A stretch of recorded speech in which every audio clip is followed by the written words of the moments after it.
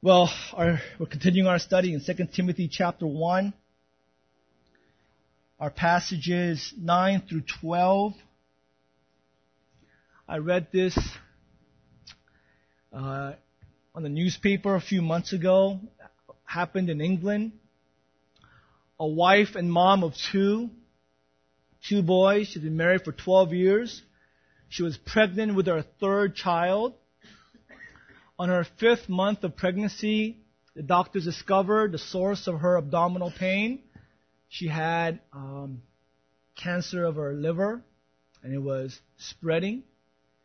She needed immediate treatment, chemotherapy, to stop the spread of this cancer. Her life was at risk.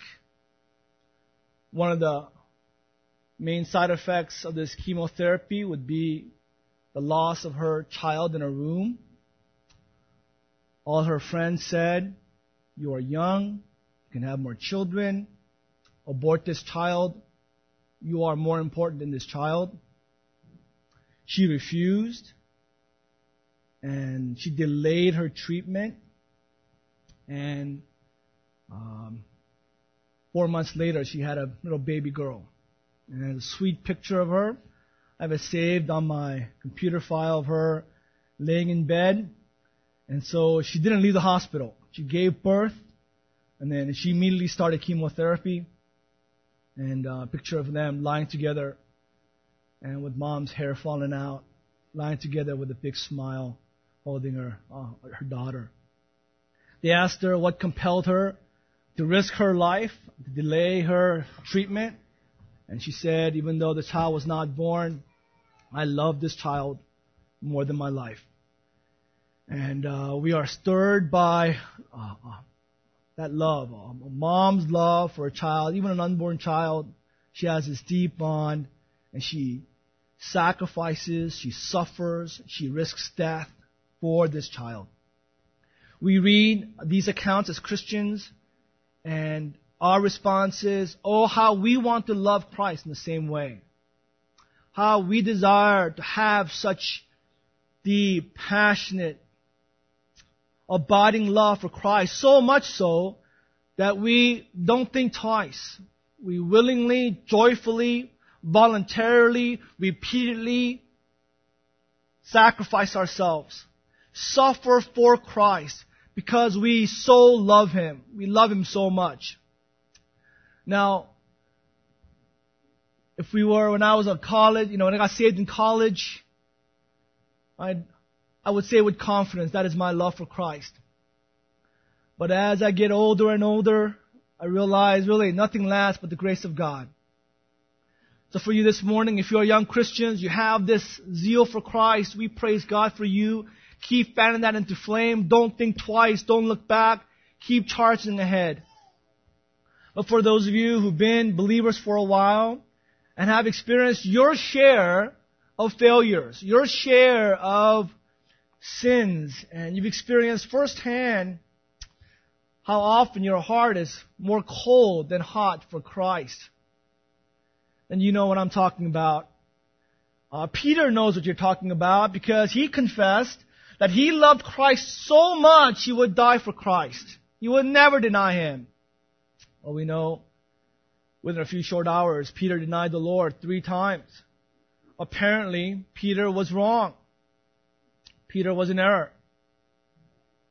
He overestimated grossly his love for Christ, and he grossly underestimated his own pride, his own sin in his flesh, his own selfishness.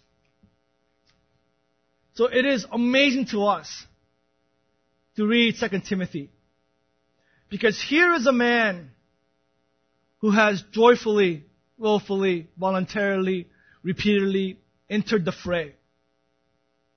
He has sacrificed for Christ, and he is suffering for Christ. Right? Spiritually, emotionally, relationally, and physically, he has not turned back. He has not cowered to his worst fears. He did not give himself over to his anxieties. He responded to the love of God by sacrificing himself and risking his life for the cause of Christ. Not only that, he's doing something incredible here, something quite amazing. He calls his dear beloved son in the faith, Timothy, to suffer with him for the gospel, to join him in suffering for the gospel of Christ. We find here that Paul loved Christ more than Timothy. It is in our own weakness, it is our own sinfulness that we try to protect our loved ones from suffering for Christ. So if Paul had loved Timothy more than Christ, he would say, Timothy, take it easy. Don't be too radical. Don't be too firm in your stance on the gospel and the doctrines of Christ. Be sensitive to your culture. Be seeker sensitive. Right? Be pragmatic. And take care of yourself, lest you suffer. But Paul clearly loved Christ more, because he calls Timothy, this young man whom he loved, to suffer for Christ, to join him in suffering for the gospel. It is tremendous leadership. It is the kind of leadership that we desperately need in the church today. Leadership where you model suffering. And because you love Christ more than people, you call others to suffer with you for the sake of the gospel. Paul is demonstrating it to Timothy and demonstrating it to us. And our question this morning is, how is this possible? This is incredible. This is almost unbelievable. It's almost inhuman. It's almost unthinkable how a man could live like this, think this way, so joyfully sacrifice and suffer for Christ. In verses 9 through 12, Paul tells us a secret. Paul tells us the motivation behind his suffering. It is not Paul's love for Christ. There is nothing about that here. There is no mention of Paul's love, Paul's godliness, Paul's righteousness, Paul's courage or integrity. Nothing of the sort. What he mentions is God's love for Paul. Right? God's love for Paul. The gospel. God's sovereign grace given to Paul as the fuel for him to suffer for Christ. And he shares that with Timothy so that he might also suffer for Christ. And that is why this study is so important for each of us. Because for us, suffering in Christ is not an option. Life is suffering. All of us will suffer. Right? If someone told you, you can avoid suffering in life, they lied to you and they're selling you something. Right? We will all suffer. There's no choice in that matter. But suffering for Christ, we mentioned weeks ago, it is an option. We can choose, we can make decisions in our lives to not suffer for Christ. And it's heightened in our context here, living in the United States, where Christianity is looked favorably, living here in Orange County, living here in California. I heard that California uses more gasoline than China, right? All of China, this state uses more gasoline than all of China. This state is the fourth largest economy in the whole world, right? And we're in the most prosperous part of that state, in Orange County. And so we can easily live out our Christian lives, have this outward facade of commitment to Christ, and yet all the while we make these small decisions and middle-sized decisions, large decisions to avoid suffering in Christ. And through our whole lives, we've just been in the stands watching as Christians enter the fight bravely, sacrifice and suffer and risk their lives for Christ. So this sermon is for us. This study is for us. If we are counting on our love for Christ to motivate us to get in the fight and stay in the fight, well, I hope through Scripture and through your own personal experience, you have found by now that our love for Christ is not strong enough. Our love for Christ is too fickle. It's too weak. It's too small. I mean, suffering is so difficult, so arduous, it's so painful that it's really no match, right? We run at first opportunity if we're counting on our love for Christ. Paul told Timothy, and God's telling us, that what should cause us to suffer for Christ's gospel, what will keep us in that fight, is God's love for us. It's the gospel of sovereign grace. Gospel of free grace. Look at verses 9 through 12. We have a mini doctrine of salvation here that is utterly comprehensive. It is found in the midst of Paul's 5 commands in chapter 1 of 2 Timothy. That's our broad outline. We studied our first 3 commands. Do not be ashamed of the gospel, first commandment. Do not be ashamed of Paul's second command. Third command was share in suffering for the gospel. Do not be ashamed. Do not be ashamed. Do not share in suffering. And then verse 13 is the 4th command. Follow the pattern of sound teaching. Verse 14 is the 5th command. Guard the good deposit. Sandwiched in the midst of these commands, Paul launches into the gospel. And it's all about what God has done and will do. Nothing about what Paul has done, what Timothy should do. Look at these verbs. Who saved us, called us, which He gave us in Christ Jesus. Verse 10, manifested through the appearing of our Savior. Abolished death. Verse 11, which I was appointed. All past tense. All unilaterally what God did. And then verse 12 is only future. He is able to guard until that day what has been entrusted to me. This is incredible. This is breathtaking. Paul is calling us to take a step back. We are looking at our suffering in this way, and we need a broader perspective. We need to take 10 steps back and look at the broad scope of the gospel. Gospel is not just Jesus died for me. Right? That's a simplistic gospel that is inconsistent with the whole counsel of God. The gospel is so much more beautiful than just Jesus died for me. God's redemptive plan is so much grander, more majestic, more beautiful than that. Paul here unfurls the whole gospel and displays the grandeur of it. Here is the power of God-glorifying theology, power of sound doctrine. This is our motivation. This is the power that enables us to overcome our fears. Fears of suffering and shame. We are to drown ourselves in this truth. Last part of verse 8. This is how Paul launches into the gospel. I suffer by the power of God. And as soon as he says God, he just takes off. He launches into what God has done. Telling us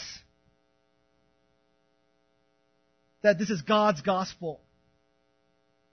That the gospel is about God. He is first and the last of the gospel.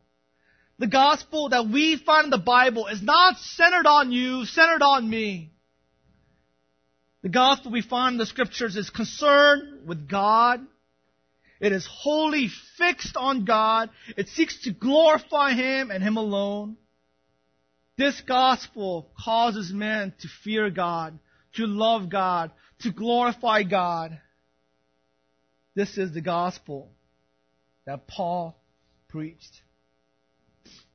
And so, this is what will cause us to endure in suffering. We'll go through one by one 10 truths of the gospel, 10 realities of the gospel that motivates us to suffer for Christ.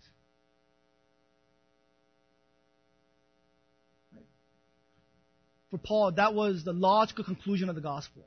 The gospel, we hear the gospel is not, warm and fuzzy. We hear the gospel and, it makes us feel good and, it just encourages us and makes us happy. That's not the fruit of the gospel. For Paul, the fruit is you see the gospel and you suffer. You understand the gospel, you suffer. You're committed to the gospel, you believe in the gospel. The rightful response is to cherish it by our lives, by suffering, sacrificing, risking for the gospel of Christ. So 10 will not finish today, likely finish next or in 2 weeks. The first truth, first reality, is that God in His absolute sovereignty has saved us. God in His absolute sovereignty has saved us. Verse 9, God who saved us. This sovereign, almighty, creator God, what has He done? He saved us. God did it. We did not save ourselves, nor is our salvation still pending. It's not up to debate. It's not uncertain. Absolute certainty that those who are in Christ Jesus are saved. That was the prophecy made about Christ before He was born, Matthew 1:21. She will bear a son. You shall call Him Jesus, and He will save His people from their sins. And God did it. God saved us. What were we saved from? The Bible tells us the first and foremost we're saved from God's holy wrath, from God's anger. We are saved from God's wrath. God's holy revulsion to our disgusting sins. His unbridled anger. His out of control wrath poured out on sin. We've been saved from that. Romans 5:9. Since therefore we have now been justified by His blood, how much more shall we be saved by Him from the wrath of God? 1 Thessalonians 1:10. We wait for His Son from heaven, whom He raised from the dead, Jesus. Who is this Jesus? Who delivers us from the wrath to come. God in Christ saved us from His own wrath. This settled opposition poured out to evil. This wrath, a function of the perfect justice of God, aroused and provoked only by our sins. God has saved us from that.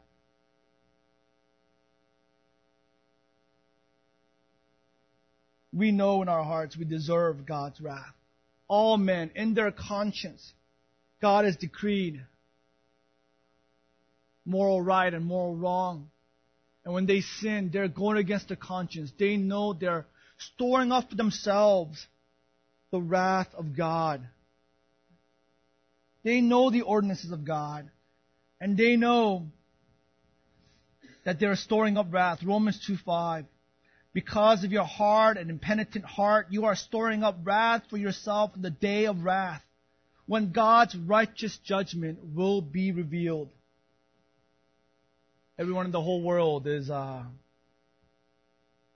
making investments in their spiritual retirement account, faithfully investing, and one day they will incur God's wrath.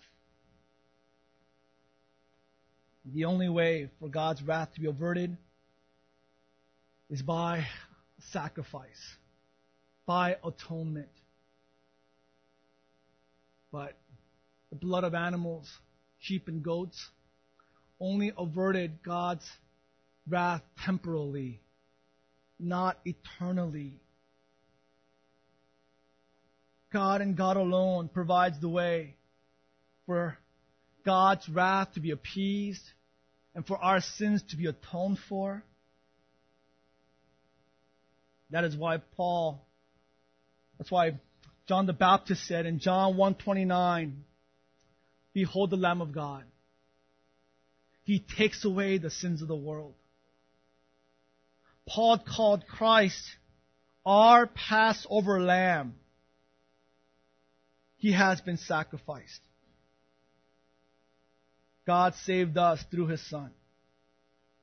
Jesus Christ is the gift of God whose shed blood propitiates His own wrath. Isn't that amazing?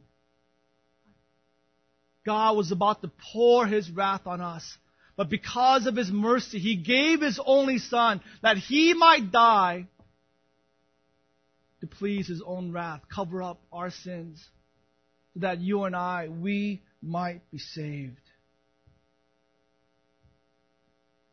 That is the ultimate issue awaiting all of us.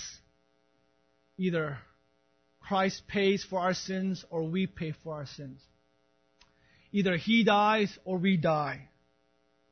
He is the sinner's only hope. John 3:36. Whoever believes in the Son has eternal life. Whoever does not obey the Son shall not see life, but the wrath of God remains on him. So our minds must be clear. If we're considering suffering as an option, we want to live comfortable Christian lives. We want to, in every way possible, avoid risking anything for the cause of Christ.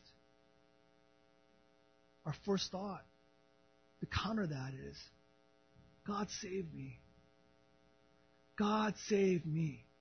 Right? From His own wrath, poured out on evil by the death of His only Son. This is what has been done on my behalf. Right? Before we think about the suffering, think about the shame, focus our minds on this first truth of the gospel, that we have been saved, delivered, ransomed, rescued, our sins atoned for by God. That's the first truth. Second truth is that God in His absolute sovereignty efficaciously called us. Right? Efficaciously called us. Second part of verse 9. Who saved us and called us to a holy calling. Called us to a holy calling. Now there is definitely a worldwide general call of the gospel, which is sincere and genuine. We are to go out into the highways and byways and preach the gospel. Call people to repentance. Call people to trust in Christ. But that is not what Paul is talking about here. In the scriptures, when this term is used in light of our salvation, it is a fixed meaning. It is talking about the efficacious internal call by the Holy Spirit. Not the external call, but the external call of the Holy Spirit, which we are not aware of, which we cannot control. We cannot package this call and make it happen. It's the sovereign work of God. And when He calls, they come. Romans 1:6. You who are called, you belong to Jesus Christ. To all those in Rome, verse 7, who are loved by God and called to be saints. Romans 8:28 through 29. We know that for those who love God, all things work for the good, for those who are called according to His purpose. Verse 30, those whom He predestined, those that He elected, He called. Those He called, all of them He justified. And those He justified will be glorified. He doesn't lose any of them. Everyone He elects, He called. All those He called, every single one He called, they are justified. And everyone that is justified will be glorified in heaven forever. An English term that might help us better understand this word, this theological understanding is summons. When the court summons you, it's an order, it's a command. You are bound to obey. But even that doesn't fully explain this theological term, because we can resist the courts. We can run away, we can hide, we can ignore the call, summons given to us by the court. They might send the police, right, after us, but we can resist. But not the summons of God. It's wholly otherwise with God's summons. Dr. John Murray said, there is something determinate about God's call. By His sovereign power and grace, it cannot fail. I think Paul added this here because of the qualifying phrase, called us to a holy calling. God the Father saved us, and it wasn't just positional spiritual salvation. God in Christ called us, and He called us to a holy calling. He called us to righteousness. He called us to holiness, to sanctification, to bear fruit according to His name. So just like when He calls a man, He saves that man. When He calls a man, He calls him to holiness. And all believers experience that new spirit, new nature, that new affection, new desire given to us by the call of God. This holiness is not the cause of our salvation, but the effect. It is the result of His purpose. He called us not because we were holy. He called us even though we were unholy, and He called us to holiness. So everyone in Christ has this marked change in direction because of this efficacious call. So, again, every time we are lured to complacency by this world, by our family and friends, by our culture, our co-workers, we are lulled into this coasting through life, avoiding suffering, being friends with the world, and not risking and living for Christ. Our first thought is He saved us. Second thought is, He called me. He summoned me. He commanded my heart. I'm His prisoner. Right? My heart is chained to Christ, and I never want to break this chain. I'm a willing prisoner, and I'm called to holiness. I don't have a choice in this matter. This efficacious call has bound my heart. And so if I live according to the world, I will be utterly miserable. I cannot go back and live the way I did. Because if I were to, the call of God has changed me. Before, I could live in the world and live, just watching movies, listening to music, having fun with my friends, carefree existence. Right? I was happy. No longer. He called me, my heart has changed. And perhaps you've experienced this yourselves.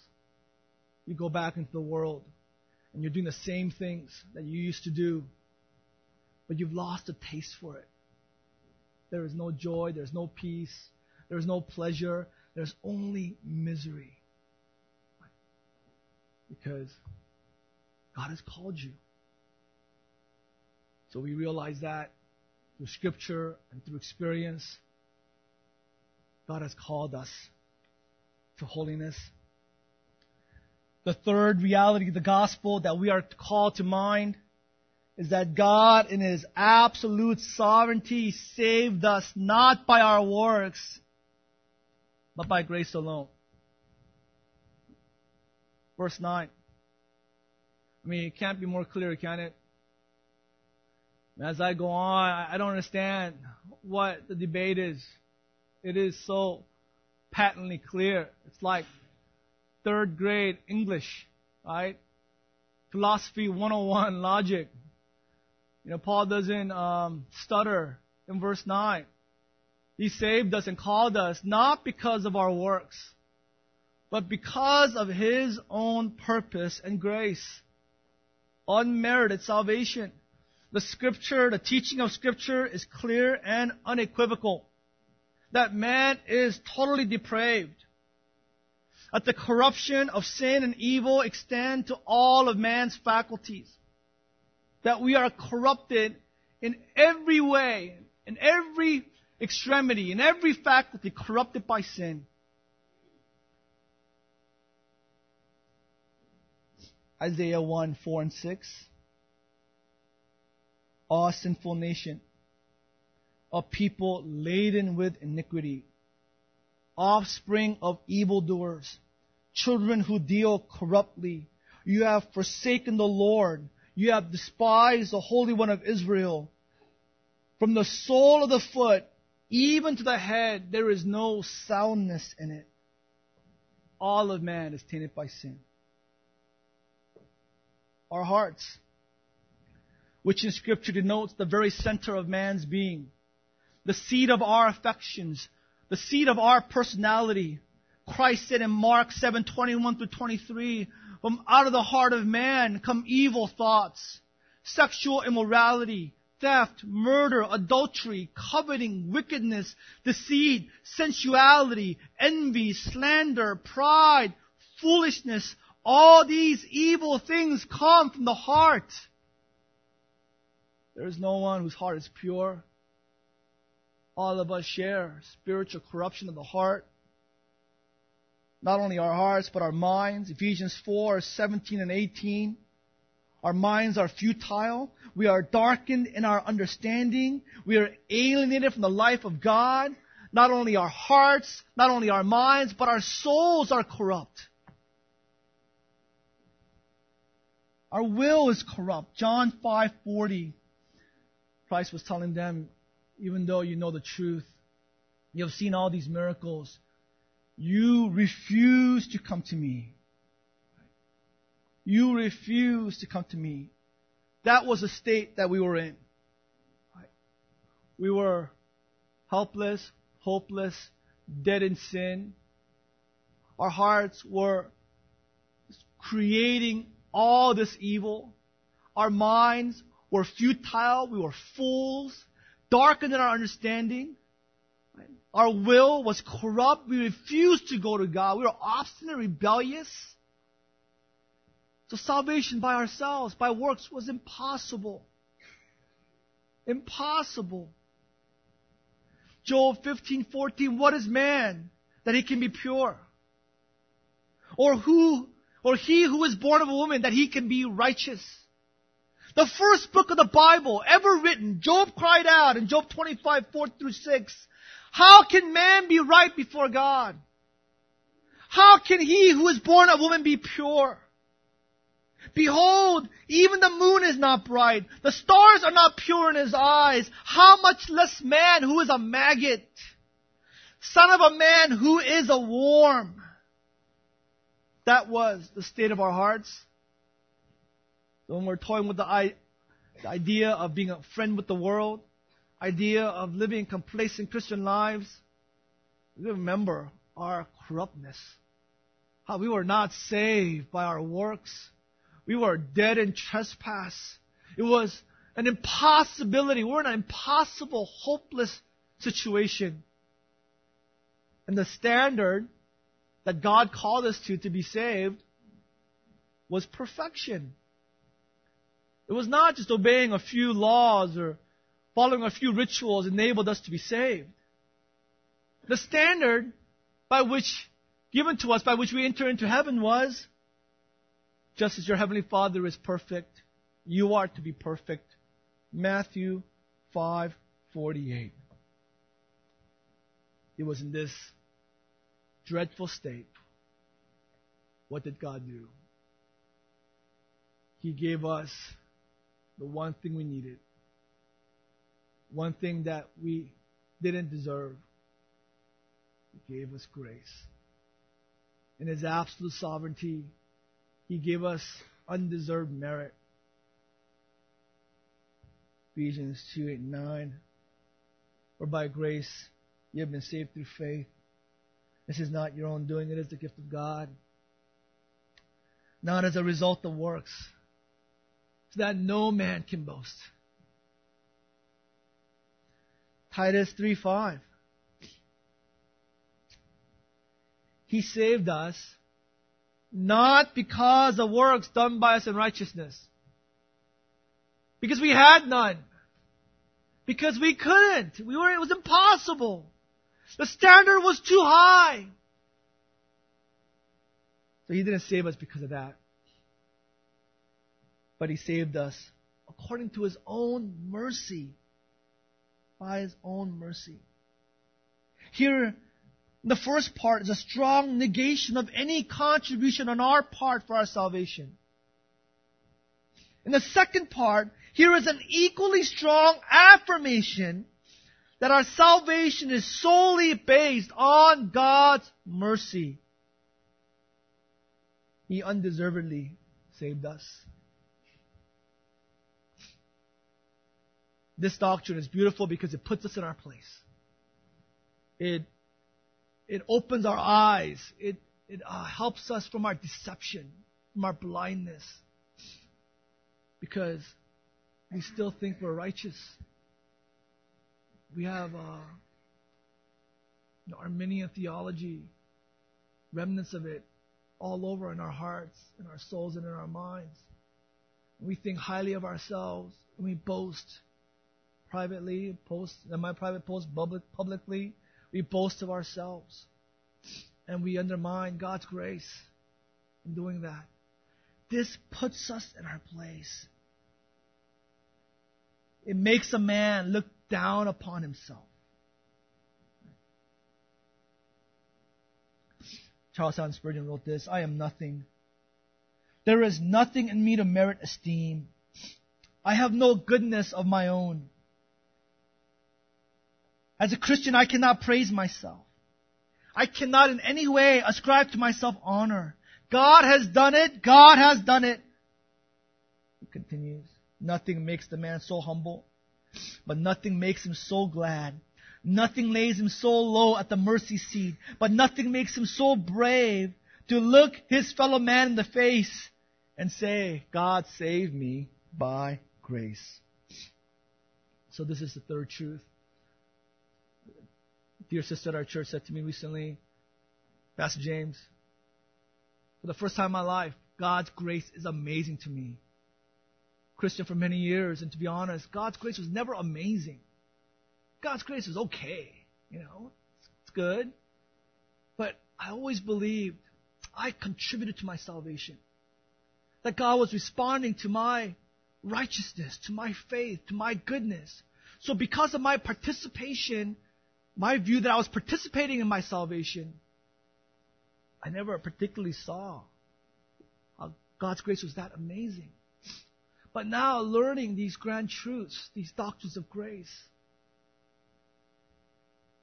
knowing now the depths of my own depravity, my own sinfulness, my own helplessness, my hopelessness apart from Christ, more and more, God's grace is amazing to me. Free grace of God given to me in Christ in view of my many countless awful and even sins is amazing. Is it amazing to you? Are you continually amazed that God would grant you mercy and grace in view of your many sins, your countless evil deeds?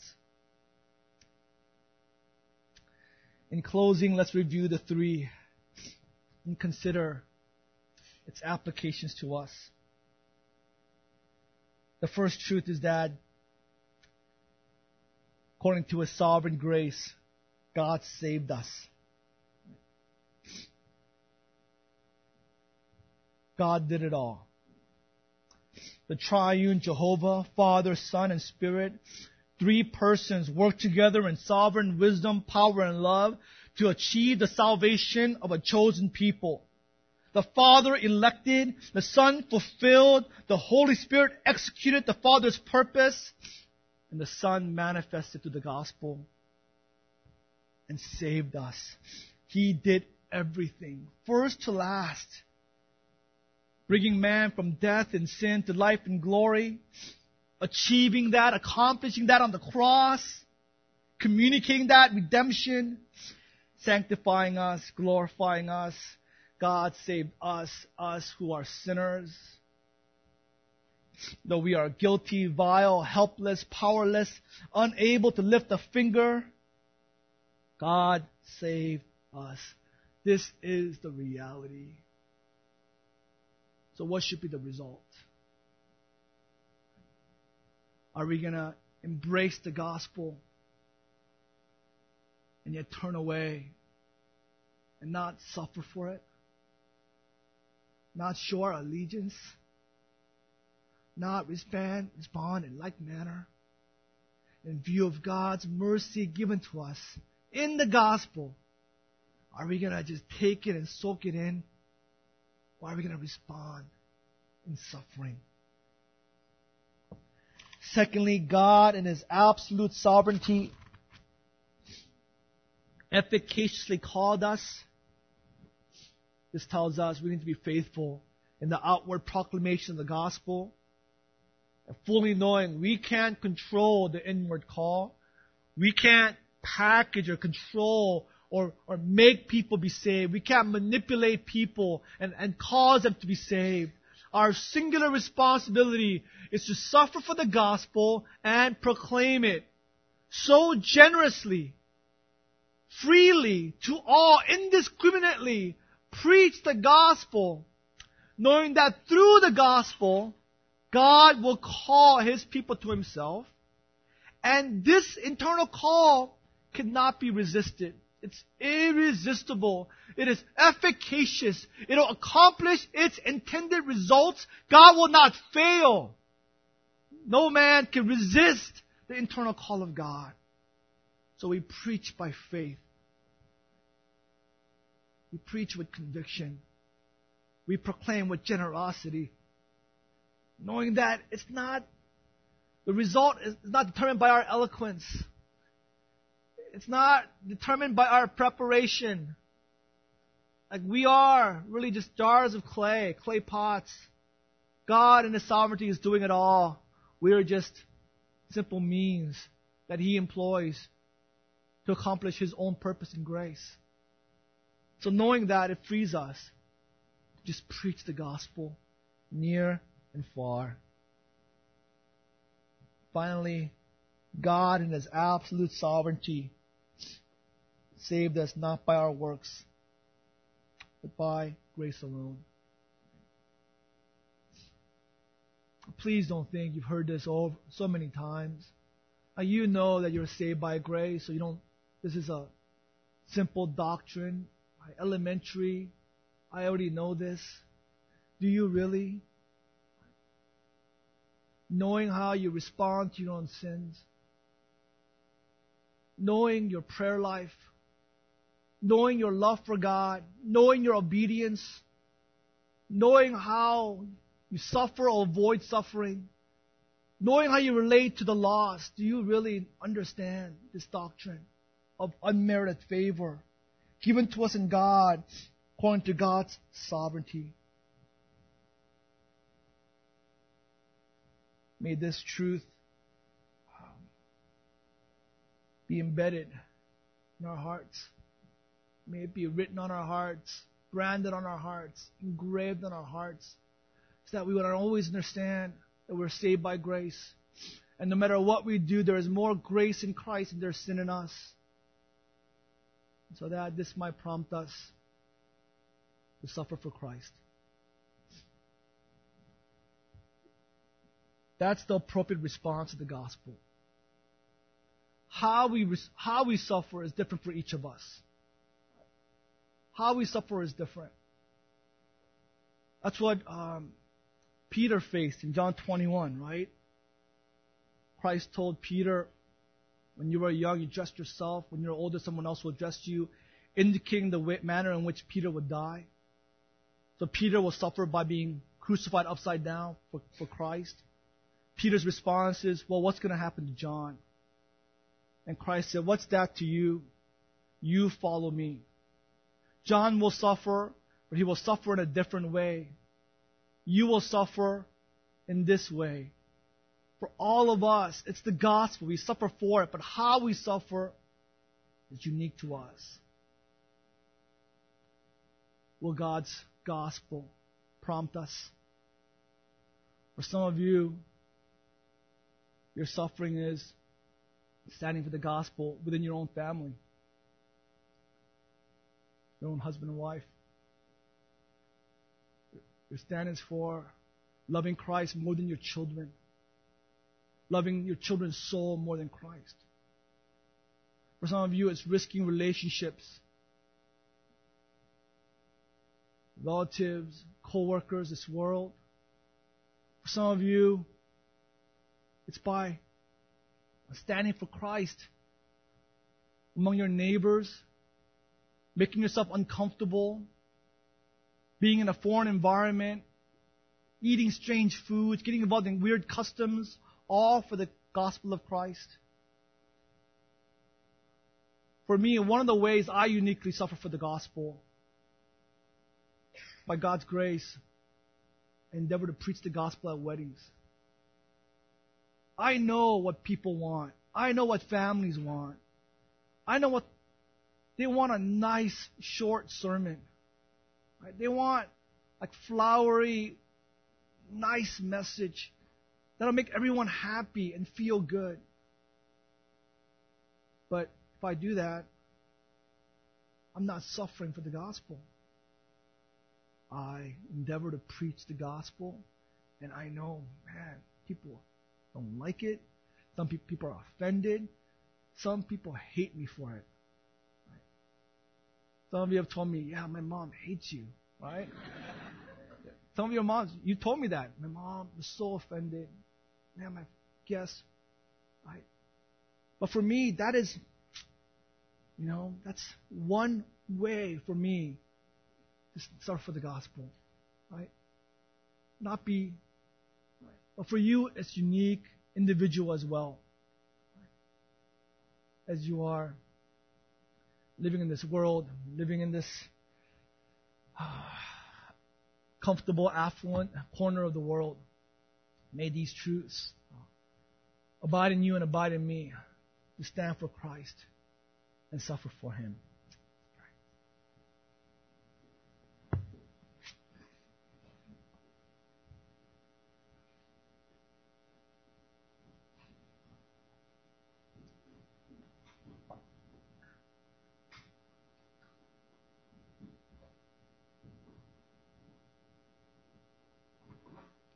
Father,